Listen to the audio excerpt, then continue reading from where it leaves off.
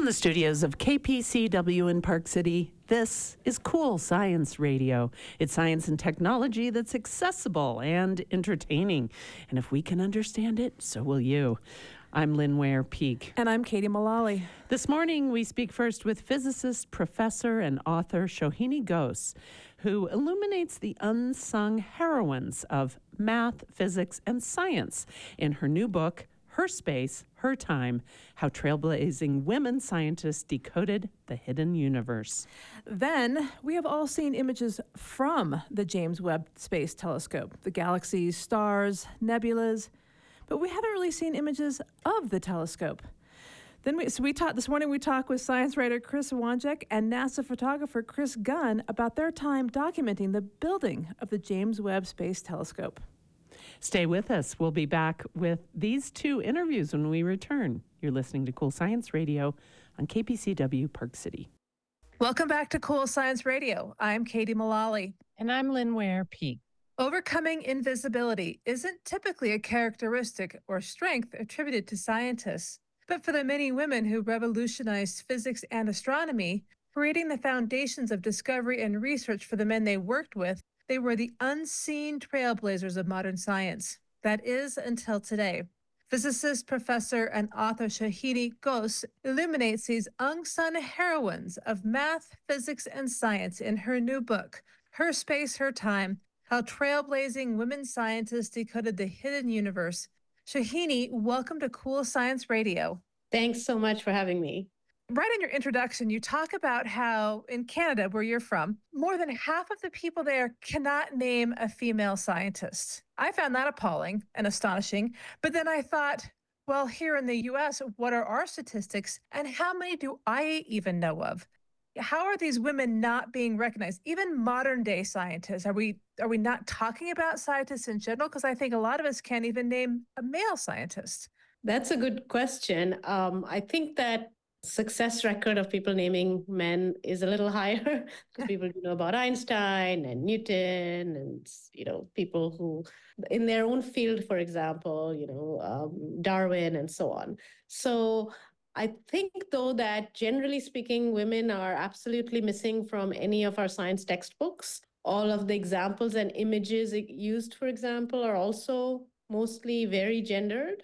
And that, of course, has an impact. These days, if you go online and Google, for example, famous physicists, try that at home, you will see that there's a whole list of images that Google produces. But even Google has learned to ignore the women, because if you go back and then do another search and put in famous women physicists, there's actually a whole list. So Google knows, but has learned to choose not to include them when you do searches for just women physicists, famous physicists.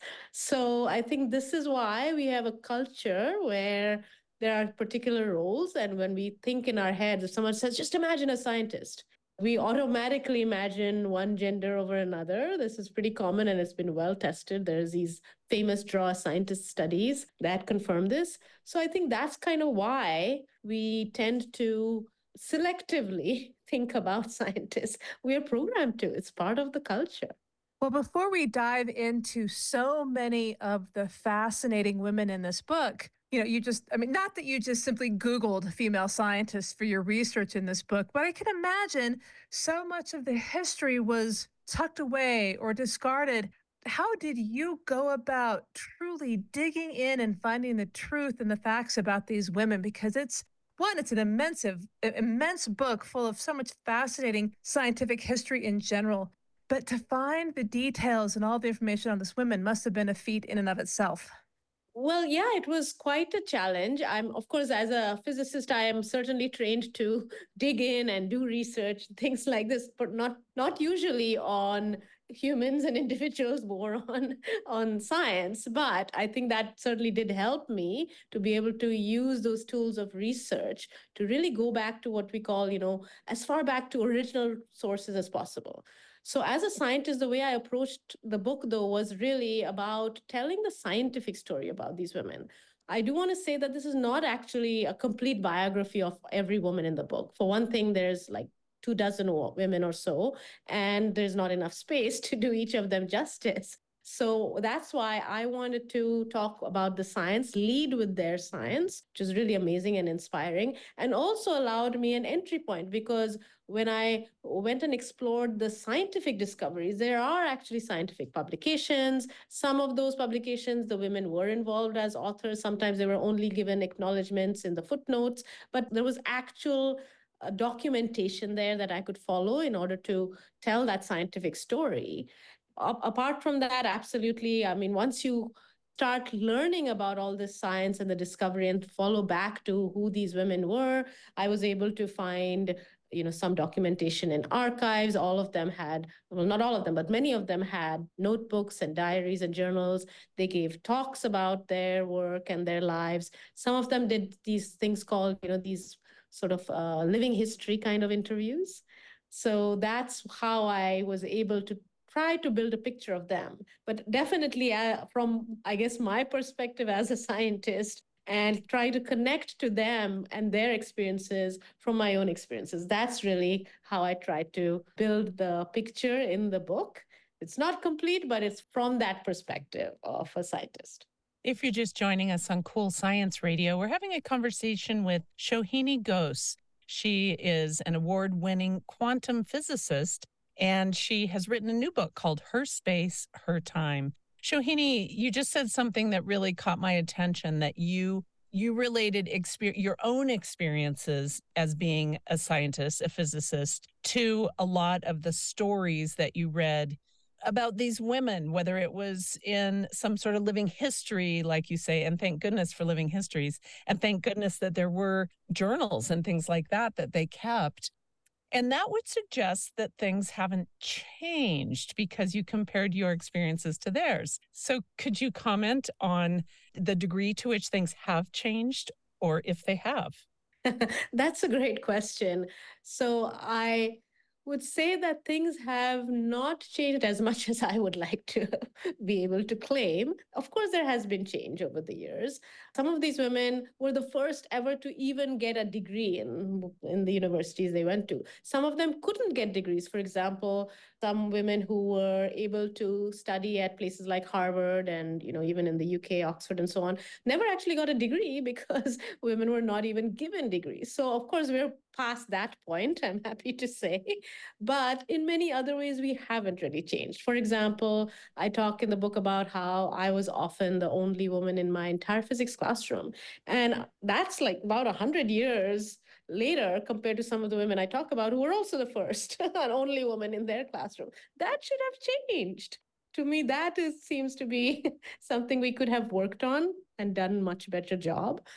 More broadly, I would say that it's not just about the numbers and the representation piece, but of course, experiences. And as I was talking about, there are roles that women are seen to be good at some things versus other things. And we don't necessarily fit this stereotypical identity of a physicist, or we're not given the credit of being able to have the skills that apparently excellent science is based on. And none of this is actually true. That's just all stereotype and bias. And that hasn't changed. And unless that is really something we can address, we're not actually going to see that kind of big transformative change where we have good representation for women, as well as an opportunity to have equal access to resources and grants and funding and celebration of achievement and just success in science, which of course we need not just to be able to celebrate women, but science needs it because we have so many global challenges and we're losing out on all the progress that we could make,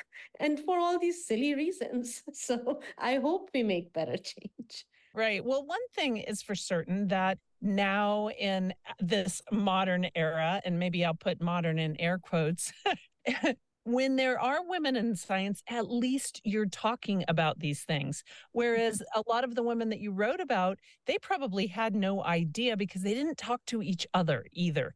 They may have had no idea that they had fewer resources than their male counterparts, or that they had smaller offices than their male counterparts, or maybe no offices at all, or access to labs or things like that. So is it true that you're now at least talking about it? Because you're all over TED Talks and things like that. I'd say yes and no, in the sense that I think you're right that we are having a bigger conversation about it. And because we are certainly more aware as women scientists in the field, and there's this growing conversation just much more broadly about inclusion. However, I will say that the women that I describe in the book, they went through such clear, in your face kind of bias where they were just told, oh, yeah, you're not good enough for this. Or people who just straight up take their discovery, build on it, and then get Nobel Prizes. So they were well aware. And some of them absolutely did speak out about it once they had enough of a platform and got really famous, because the kinds of discoveries they made became so huge that no matter how much bias there was, they were famous just based on their fantastic science. So when that happened, when they were asked to speak at different forums, they would talk about how women deserved to be given more opportunities. One woman famously actually refused an award. Her name was Margaret Burbage. She was given this big award for women in astronomy, and she refused it publicly to make that statement, saying women shouldn't just be given awards for women, but should be considered for the top awards, generally speaking. And that had a huge impact, actually, led to the kind of conversations we have even today about the role of awards and celebration and equity and all of that good stuff. So they did actually take a stand. They were absolutely activists. They were advocates. They just didn't have as much of a platform, perhaps, than something like a TED Talk. I wish all of them could have given TED Talks. Can you imagine? It would have been fantastic. So many of these women were just absolutely fascinating. And right at the beginning, you started talking about Mina Fleming and how she had no formal education, but yet she was one of the most groundbreaking pioneers in astronomy. Tell us more about Mina. She's somebody that I would just love to have met. Yeah, she is, really an incredible person, because she was a teacher by training in the UK, but moved to Boston with her husband and her baby that she had while she was in Boston. But soon after, her husband left her. So she was a single mom in the early 1900s. Can you imagine? So very desperate, needed money. So she took a job as a housekeeper, working for this person named Pickering, who was the director of the Harvard Observatory. And he eventually offered her a bigger role, because I guess he noticed that she had all these amazing skills. And she became part of this group called the Harvard Computers. And these were all women who would analyze all of the observations of the stars, all these images that the telescopes were taking, and actually analyze the light that was collected by the telescopes and these photographs, where they would separate out the photographs. Actually, the telescopes would separate out the light into all the different colors called the wavelengths to make this thing called a spectrum. And so these women would actually analyze these spectra to sort of classify and catalog what they see.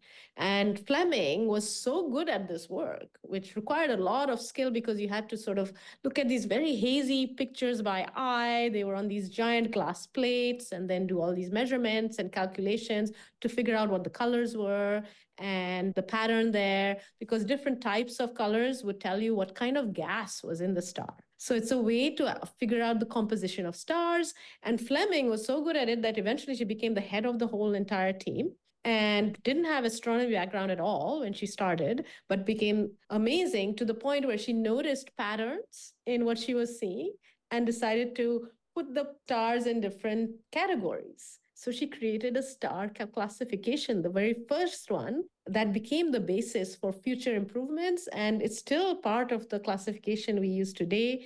She built a catalog of hundreds of thousands of stars. Imagine that, a housekeeper turned astronomer.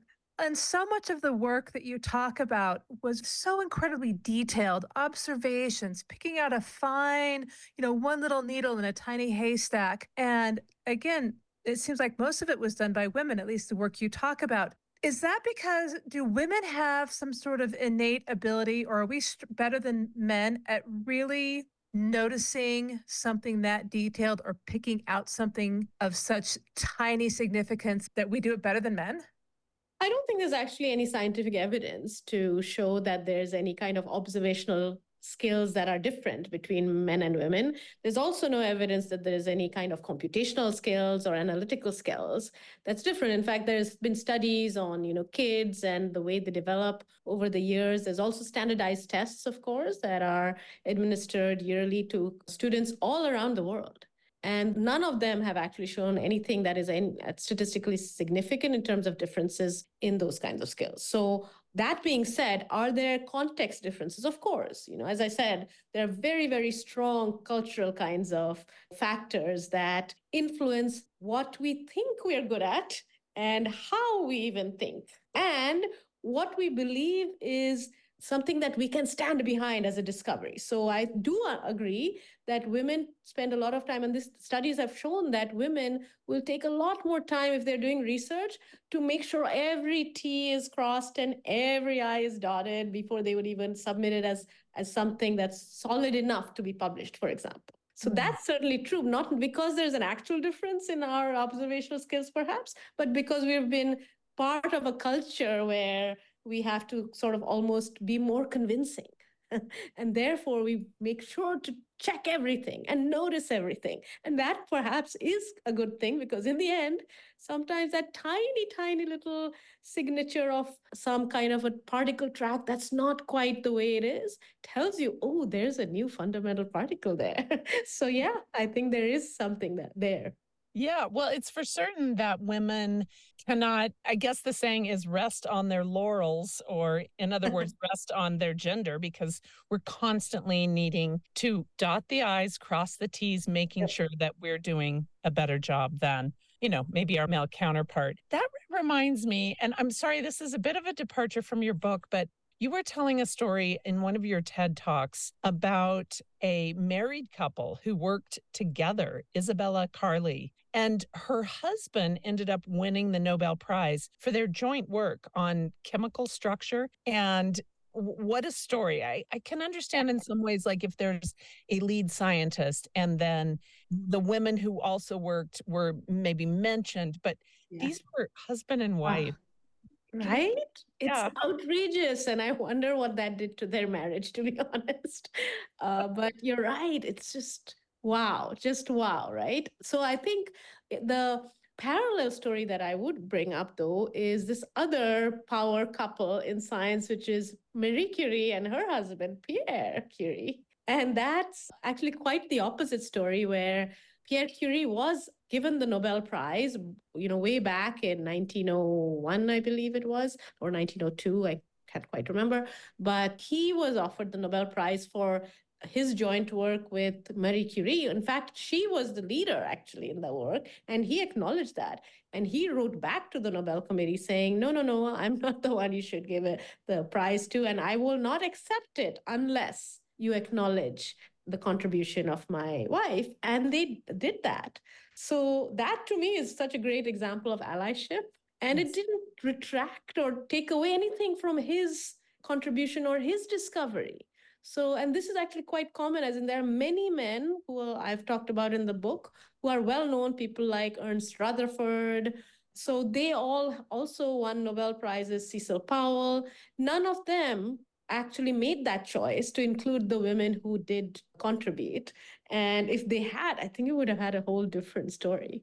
Well, it certainly would have, because I bet that you could show the list in all of your table of contents in which you mention all the women, all the scientists that you're talking about, and the one person that people would know, probably 99% of people out there would know of the name Marie Curie. That's so interesting. And what a great husband. Kudos. Yes. And it's funny, I actually know her name more than his.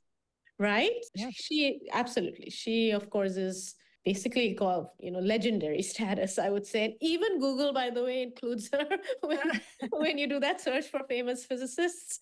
She's always on that list. Well, maybe you could just tell us a little bit more about her, because I think many of us know of her, but we don't know about the work in radioactivity that she did.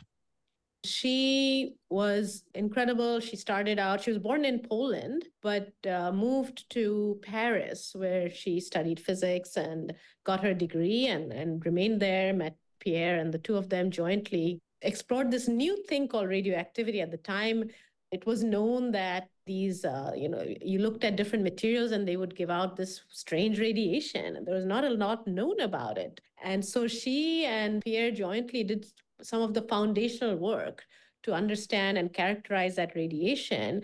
In fact, they coined the term even radioactivity.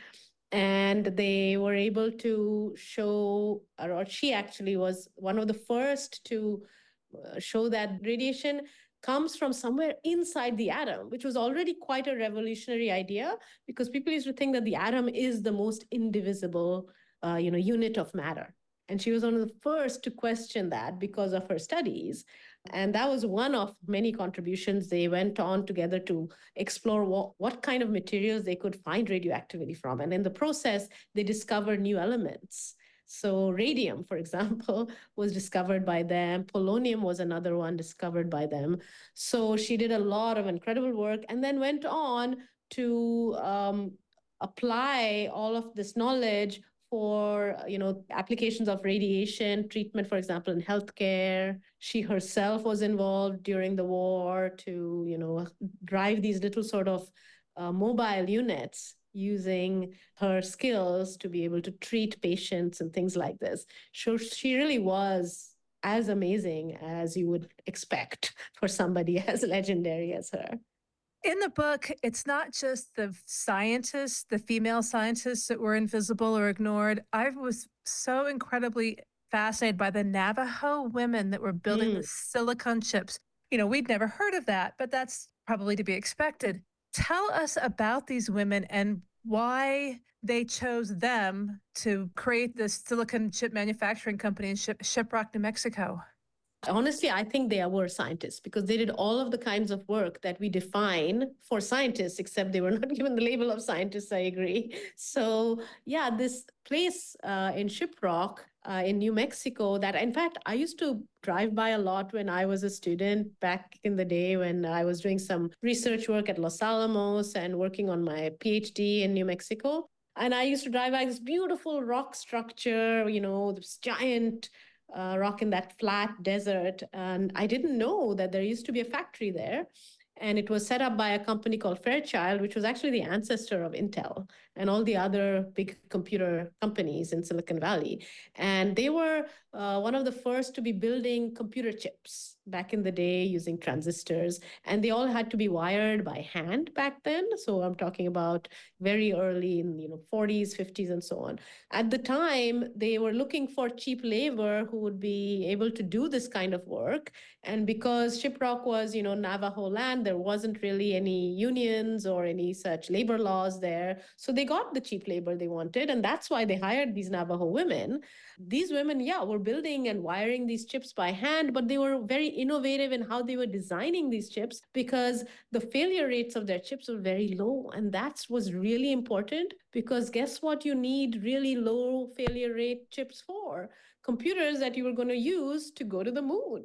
This is why their contribution was really important and completely unsung in this huge, I don't even know how many articles and books and movies and TV shows we've seen about NASA's moon landing program, right? But I don't think I've ever heard of the Navajo women's story in any of them. No, I hadn't either. And we'll wrap this up with, tell us about Mary Golda Ross. It's hard enough for women, especially in those days, to break through the barriers of science, but she came at it with a whole other layer of difficulty or challenges. So Mary Golda Ross was the first Cherokee engineer to work on aerospace engineering. She worked at Lockheed Martin and was part of this elite group called Skunk Works that was first formed to design fighter planes during the war.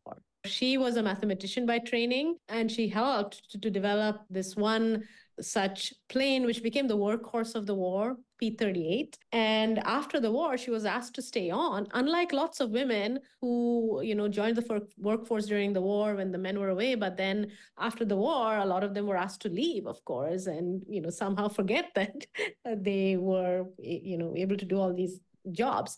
But she was asked to stay because she was that good. And she went on to remain in this group that then developed, rockets. So she got to be involved in develop this one particular rocket called Agena, which was a second stage rocket, which means it used to fire after the main rocket would launch. In the second stage, you needed something that was more maneuverable and very precise. And that's what Agena was. It became the workhorse of the space program and was used for hundreds of launches and involved in missions to Mars, to Venus, and also, of course, to the moon. So that was Mary Ross's contribution. And she went on to write literally handbooks about space exploration. And also was very much a supporter of getting more indigenous scientists involved, because of course, even today, there's a very, very low proportion of indigenous scientists in the workforce in any area of STEM, to be honest. And so she did speak out about it, and she supported it and even funded it, left her in her will resources to be able to promote that. So yeah, she was a very inspirational figure and should be in all those textbooks that are still being written without any mention of her. Well, our guest today has been Shohini Ghose. She is a physicist, professor, and author of the book Her Space, Her Time: How Trailblazing Women Scientists Decoded the Hidden Universe. Thank you so much. Welcome back to Cool Science Radio. I'm Lynn Ware-Peak. And I'm Katie Mullally. We have all seen the images from the James Webb Space Telescope, the galaxies, the stars, the nebulas, but we haven't really seen images of the telescope itself, images from the years it took to build, images of the people who put in over 100 million person hours, images of the groundbreaking engineering that went into creating what some call the telescope that ate astronomy. Thanks to NASA photographer Chris Gunn and science writer Christopher Wanjek, we can now peer into the inner workings and massive undertaking that is the James Webb Space Telescope. It's all in their new book, Inside the Star Factory, the creation of the James Webb Space Telescope. It's NASA's largest and most powerful space observatory. Chris, welcome to Cool Science Radio. Thank you. Thank you for having us. Well, I just want to tell you both that this book is mind-blowing. And so, Chris Gunn, let me start with you. Did you know that this project, and you've been photographing it all along, did you know that it would culminate in a book like this? No, I did not. In fact, early in photographing James Webb, you start off photographing a lot of nuts and bolts and small pieces and that sort of thing. So you don't have an idea of what the final product is going to look like. And while I had seen drawings and depictions of what the telescope would look like, I never imagined that it would be so beautiful in the end and that I'd get to photograph it in French Guiana, for example. So no, I had no idea that it would culminate in a book as nice as what we put out. Right. On this show, we have talked to a lot of different people that were involved in the making and the projects involved in creating the James Webb. And yet, and we've talked about the mirrors and the lenses and the various components. But until I saw this book, I didn't fully grasp the mind-blowing telescope that it is. And so, Chris Wanjek, tell us a little bit about your journey along the way as a science writer. And, obviously you've been up close and personal with the James Webb. Well, Lynn, no, I had the exact same approach as you. So I worked at NASA from 1997 to about 2007. And I left NASA just as the James Webb was really get going. I worked on it a little bit. And when I wanted to start writing this book, I approached it as a science writer and thought about the astrophysicists and the theorists who were going to use it in the end. But then I saw Chris's images and I said, wow, this is all about the engineers, the machinists, the people behind this. And it just kind of blew my mind, as you were saying. I didn't realize that like the hands-on nature of making this, of inventing it, essentially. That's what one engineer told me, that they didn't build this, they had to invent it because these kind of concepts just simply didn't exist out there. So that changed my whole entire perspective of how this project was put together. It was all about the people. And you nailed it. We calculated it was 100 million people hours putting this thing together. And it wasn't just the astrophysicists gave them an idea, and the engineers and machinists had to run with it. If you're just joining us on Cool Science Radio, our guests are NASA photographer Chris Gunn and science writer Chris Wanjek, and they're talking about their new book called Inside the Star Factory, the creation of the James Webb Space Telescope. Well, you were just talking about the engineers and the scientists and the machinists, and in the book, you profile a number of the people that worked on this, which I think is so great because we often see the finished product, the Hubble, the James Webb, but we don't really get an insight into the humans that made it possible. How did you choose the people you did, considering there are hundreds and hundreds of, if not thousands of people that have worked on the telescope? There was a lot to choose from. And we knew that all the kind of tasks that were involved. So we wanted a diversity in the tasks and even the ages, the generation idea, to show that there were these senior leaders making sure this whole thing worked. And then a new generation is going to have to take over the next mission because these missions take 15, 20 years to build. So people dedicate their lifetime to it. And it's very instructional for these older people to be teaching the younger people. So we had a lot to choose from, and we just picked out what we felt were really interesting people that had a compelling story. What was surprising to me when I started talking to them is so many of them had what you would call, I say, humble backgrounds. They just grew up with humble means, but so many were from rural areas. John Mather grew up on a farm. Greg Robinson grew up on a farm. I see this over and over again. And they had limited educational resources growing up, but they overcame them, and really they had this thirst for knowledge all through their lives that really, I think, was instrumental in building the James Webb. Chris Gunn, you probably had to sift through millions of photos. I think the first photo in the book was from 2010. Am I right about that? Yes. But do you have any idea how many photos you actually took, and what was your process of filtering through to publish the photos that really best showed what the process was? That's a great question. So at one point, there was a team of 3 photographers, and we were scientific, and our technical role was scientific and technical photographers for the project. And we probably made about 1 million images. A lot of these images will never see the public because they're very technical. Again, like I'm saying, we photographed the nuts, the bolts. We photographed every operation in great detail, both close up and far away. But the images that are in the book and other images of mine that have gone public, and some of the others from the team, are images that, for lack of a better way of saying it, they have a feeling to them. You know, they bring you into the clean room. They allow you to see the process in great detail, but there's also a bit of an epic nature about them. So my approach was often to light these images, to compose these images, to actually make a photograph instead of just taking a picture. And those are the images that I've decided to push out to the public and publish in this book. Well, indeed, Chris, and I am looking right now at this amazing photo that, I don't know, it just kind of brings home the scale and the magnitude. And it's not even a photo of any component of the telescope itself. It is a picture of a contamination engineer standing before a wall that is literally, it's a HEPA filter. It is made of hundreds of squares of 2x2 HEPA filters to create. I would never know the level of cleanliness that you would have to have in that clean room. Can you describe this photo to our listeners? It's really incredible. Sure. That photograph was actually made, I was doing a lighting test for another series of images that I was going to make. And when my friend Zal stood in front of the HEPA filter wall with the light hitting him, you know, I realized I had something pretty great. So just to give you a description, that photograph is in NASA Goddard's giant clean room where the telescope was assembled. So that was my studio space for about, I don't know, 7 or 8 years while I was making images of the telescope.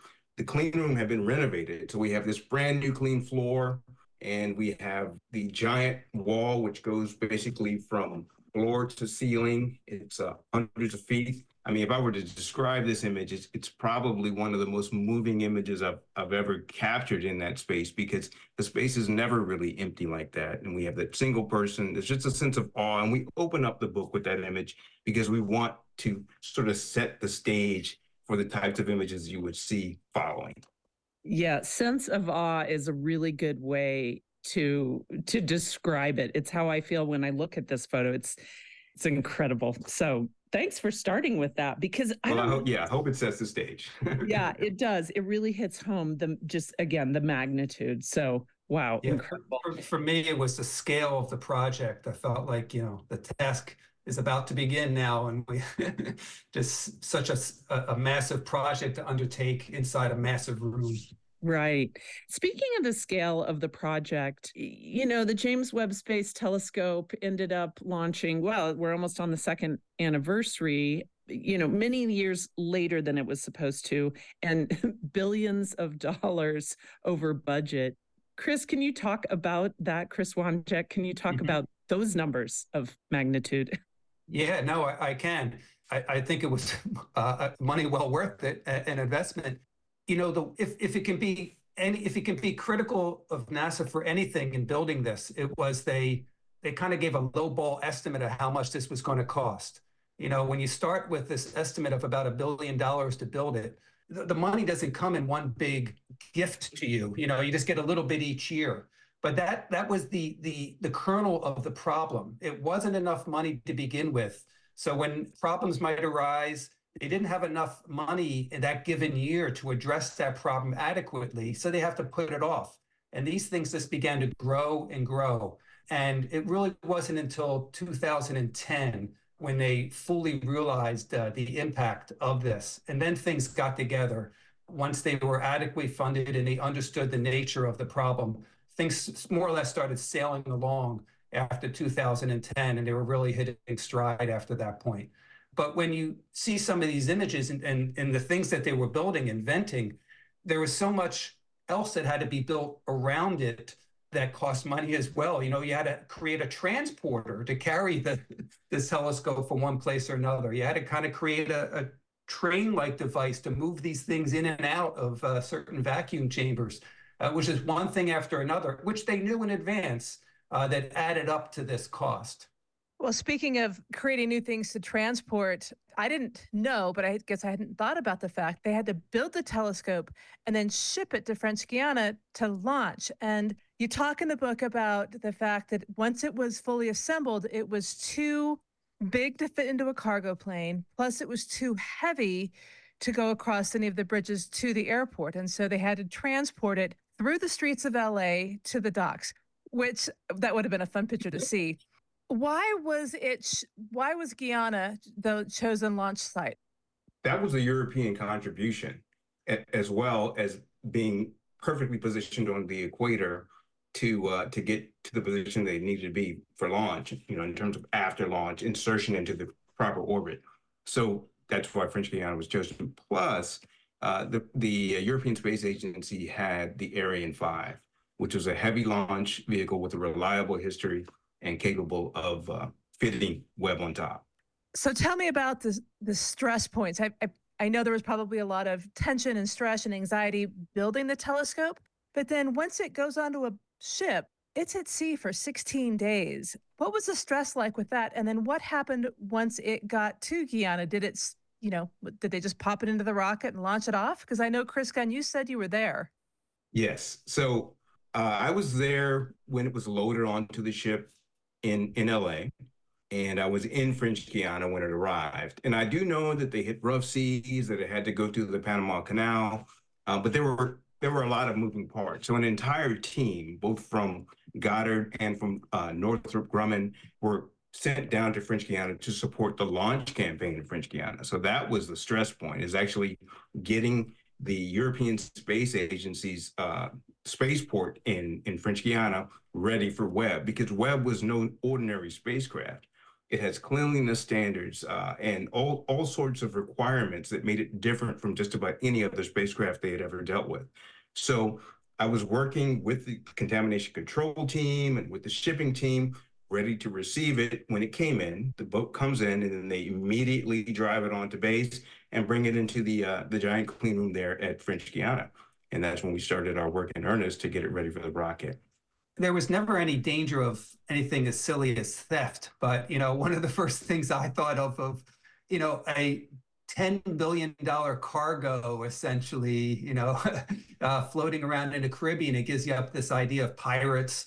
Has there ever been a more precious cargo floating around in the Caribbean? I have to wonder.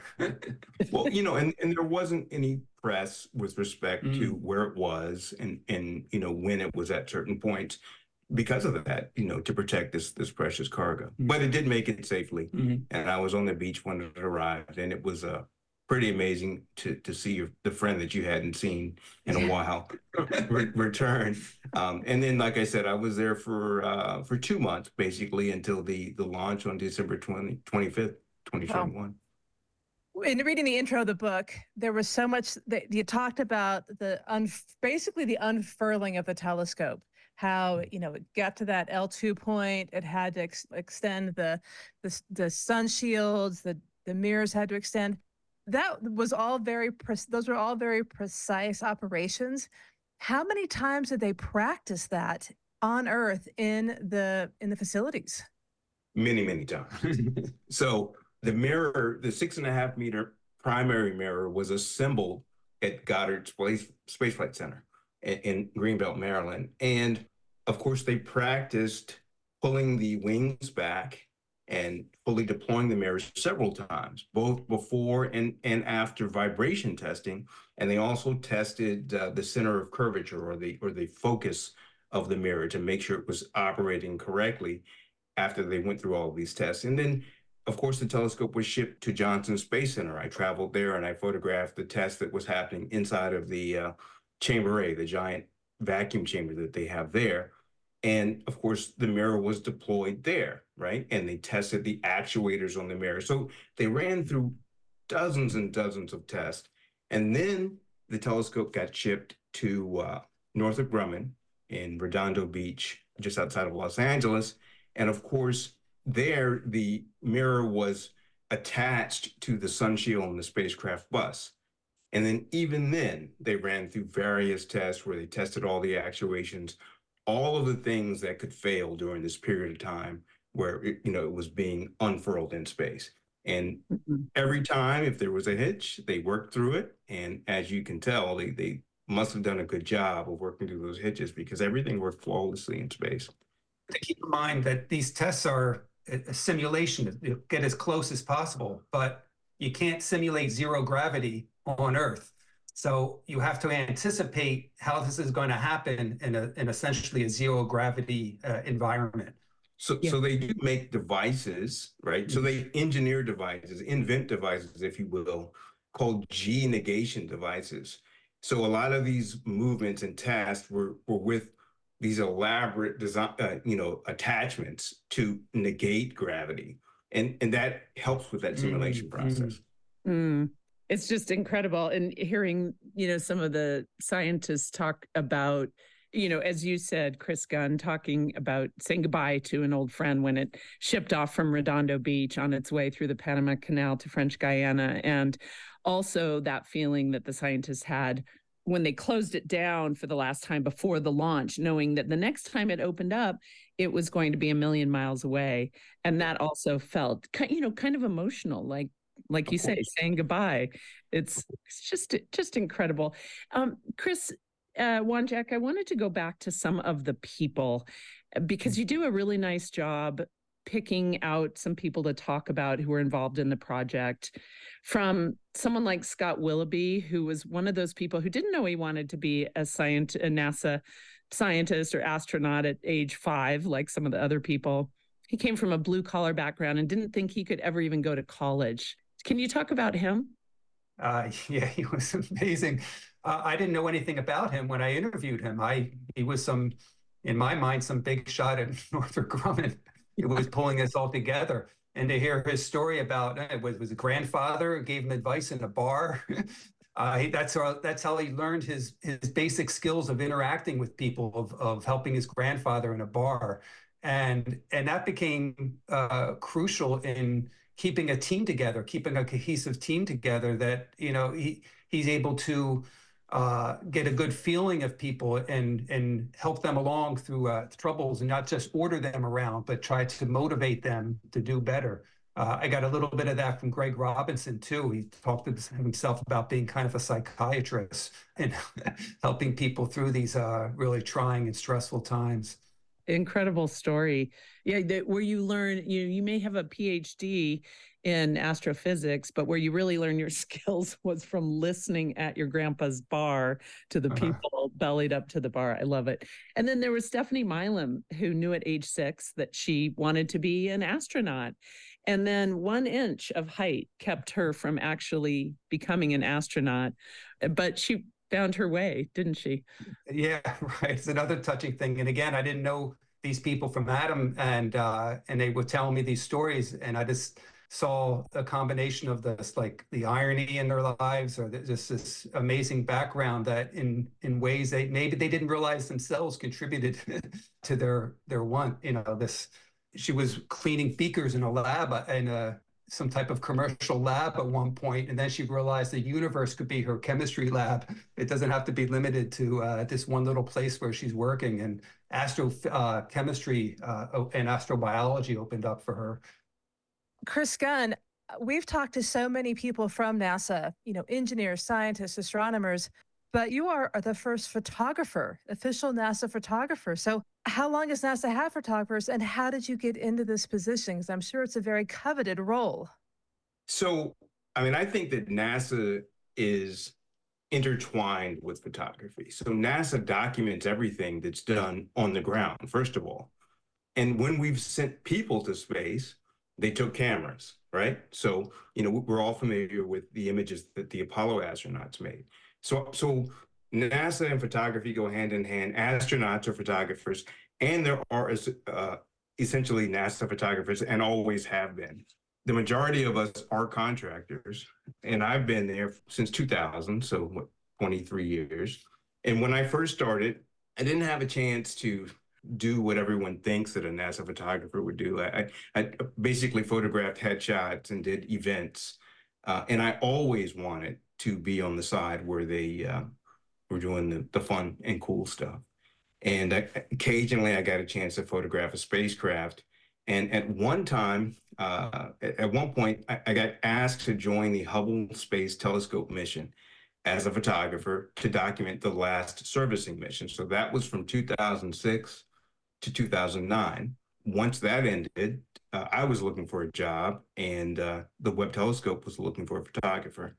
And, the rest is kind of history with respect to that. I never intended or never thought that I'd be on a project for that long. So from 2009 to 2021, but it was transformative in my life as a photographer. I've had a chance to see the technology in photography go from film-based photography to digital photography during my time at NASA, and I simply am honored to have been able to photograph Webb. So, do either of you have a favorite photograph other than the first one with the wall of HEPA filters? Well, I love the cover. Mm-hmm. So the image that we used on the cover is definitely one of my favorites. It was made at the end of, dare I say, a 12, 13-hour day. It sort of represents the completed optical system, if you will, because the mirrors are aligned just like they are in space, except that the wings aren't exposed. So you have the secondary mirror out in front, you have the primary mirror, and you can see the light path because you can see in the primary mirror, the secondary mirror reflected, and the primary mirror reflected back in the secondary mirror. So it's a great shot in that sense. And then I'm also in the reflection in the primary mirror. So you can see me as I'm a little dot, but you can see my hand up pressing the button on my camera. So it's also a selfie. So it took a lot to make that image, to light it and get it just right. I love what it represents in terms of it being the completed optical system. And then it's a shot of myself in something that's in space right now. Yeah, it was mutual for me. I was really hoping he would love that image too to put on the cover. So it was totally mutual agreement on that one. Another one for me may come across as simple, but it's extraordinary for me. If you remember the image of them, of the team lowering a kind of a temporary clean room over the telescope because they were going to have to move the mirrors into another room outside of the clean room. So they had to put on this temporary clean room, and it was lowering down, and there's like 20, 30 people in there, spotting it and looking at it. And this thing, that exercise was going on for hours. And the backstory there, it's just the dedication and the commitment that this team had of doing what you would think is the simplest task. That, okay, put something over it and move it into another room. That was a major task, and that photograph for me, Chris, just really captured that. Yeah, I mean, I do think that image gives you an idea of what a day in the clean room was like. So if that image that we opened up with is a gorgeous shot of the clean room, but there's just a single person, but the image that Chris is describing with the 30 people in the clean room to monitor a task, that is to do and monitor a task. That image gives you an idea as to what a day in Goddard's clean room was like when Webb was being integrated and tested. That's great. Wow. Well, Chris, it's been such a pleasure speaking with you. The book is Inside the Star Factory, the creation of the James Webb Space Telescope, NASA's largest and most powerful space observatory. Thank you so much for joining us on Cool Science Radio. Thank you. Yeah, thank you for allowing us to share our excitement. And those images from that book are, if you're looking for a coffee table book, it's incredible. I didn't think that seeing the inside and the building of the telescope would be actually as fascinating, if not more, than the images we're seeing from the telescope. But to understand the intricacies and the development and engineering that went into it is mind-blowing, and it gives even more respect for what they were able to create at NASA. Absolutely, absolutely. And like I said, I think it was my favorite photograph was the guy standing in front of the huge filters just in the clean room.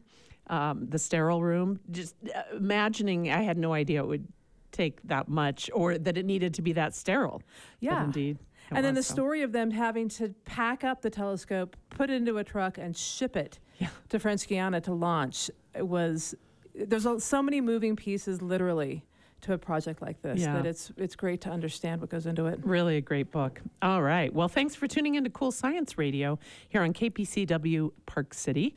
And as a reminder, kpcw.org under the shows tab and Cool Science Radio, or wherever you get your podcasts. It's KPCW Cool Science Radio.